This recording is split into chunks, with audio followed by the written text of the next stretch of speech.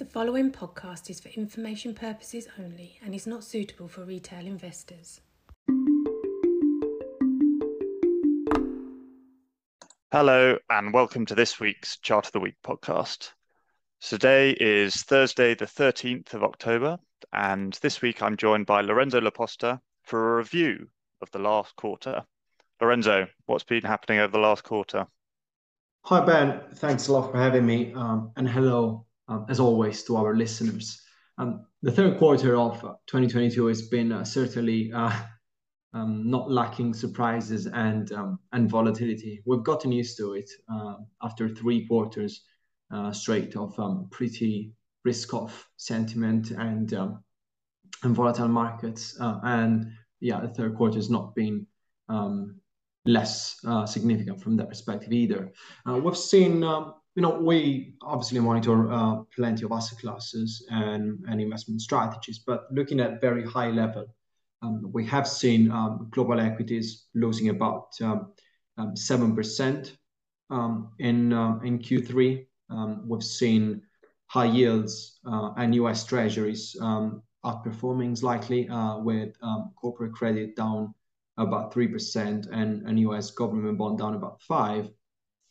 And commodities were not actually better performers. We've seen commodity prices continuing their decline from the peaks they reached about in early June. Now the commodity prices, well, actually oil prices, down about 25% from its peak, and 17% of that loss was actually accumulated during the quarter. And even gold, which is typically a safe haven asset class, something that markets turn to whenever risk assets and equities in particular become a bit too volatile. Even gold has been losing value and is down about 8% in the quarter. So what's been driving these declines in asset prices? Well, we all know the narrative that has been affecting markets year to date, and it's not been any different actually in Q3. Mostly rising interest rates, with central banks trying to do the best they can to fight this rampant inflation, have been taking their toll on discount rates and on asset values. One thing that we have seen being a bit different though was actually the first half of the third quarter. So from about end of June to about mid-August, markets obviously were suffering a lot from recent asset prices falls, and obviously having a very close eye on the media, on any communication from central bankers, and especially trying to gauge with any additional economic data that was being published, whether economies and countries were on the path that was expected, that was priced in, whether there was going to be any deviation. Perhaps countries bringing inflation back faster than expected, or sometimes economic activity slowing down faster. And we were in a point in time when bad news was actually good news, and vice versa, in that any sort of weak economic data was pointing towards a decrease in expectation of interest rates, and that was pushing asset prices up.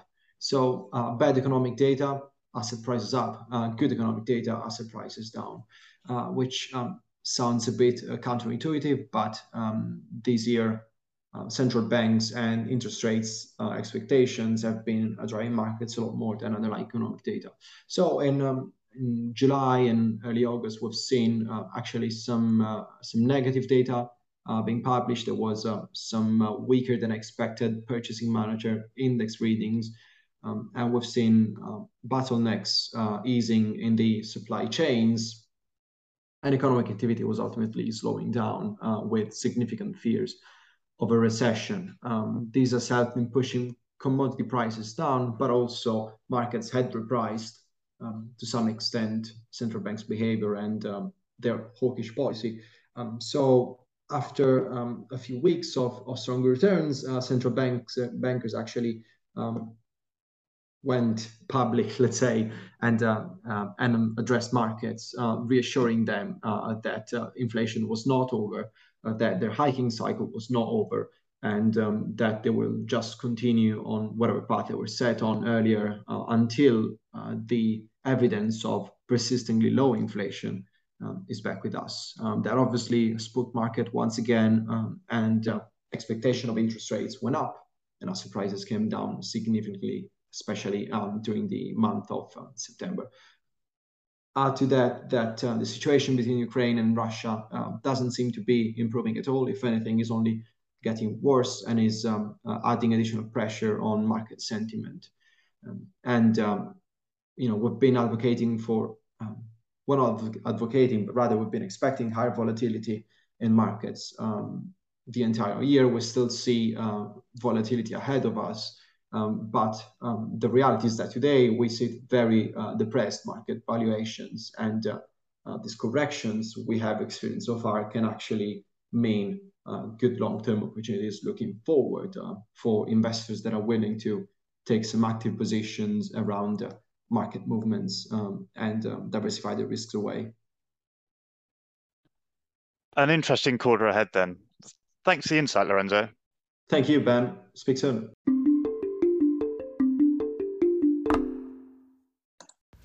For professional advisors only. The views expressed are those of Momentum Global Investment Management at the time of recording and are subject to change without notice. Momentum Global Investment Management has used all reasonable efforts to ensure the accuracy of the information contained in this communication, but we cannot guarantee the reliability, completeness or accuracy of the content. This podcast is for information purposes only and does not constitute investment advice or an offer or solicitation to buy or sell. Momentum Global Investment Management, company registration number 3733094, has its registered office at the Rex Building, 62 Queen Street, London, EC4R1EB. Momentum Global Investment Management Limited is authorised and regulated by the Financial Conduct Authority in the United Kingdom, registration number 232357, and is exempt from the requirements of Section 7.1 of the Financial Advisory and Intermediary Services Act 37 of 2002 in South Africa, in terms of the FSCA FAIS Notice 141 of 2021, published on the 15th of December 2021. For complaint relating to Momentum Global Investment Management's financial services, please contact distribution services at momentum.co.uk.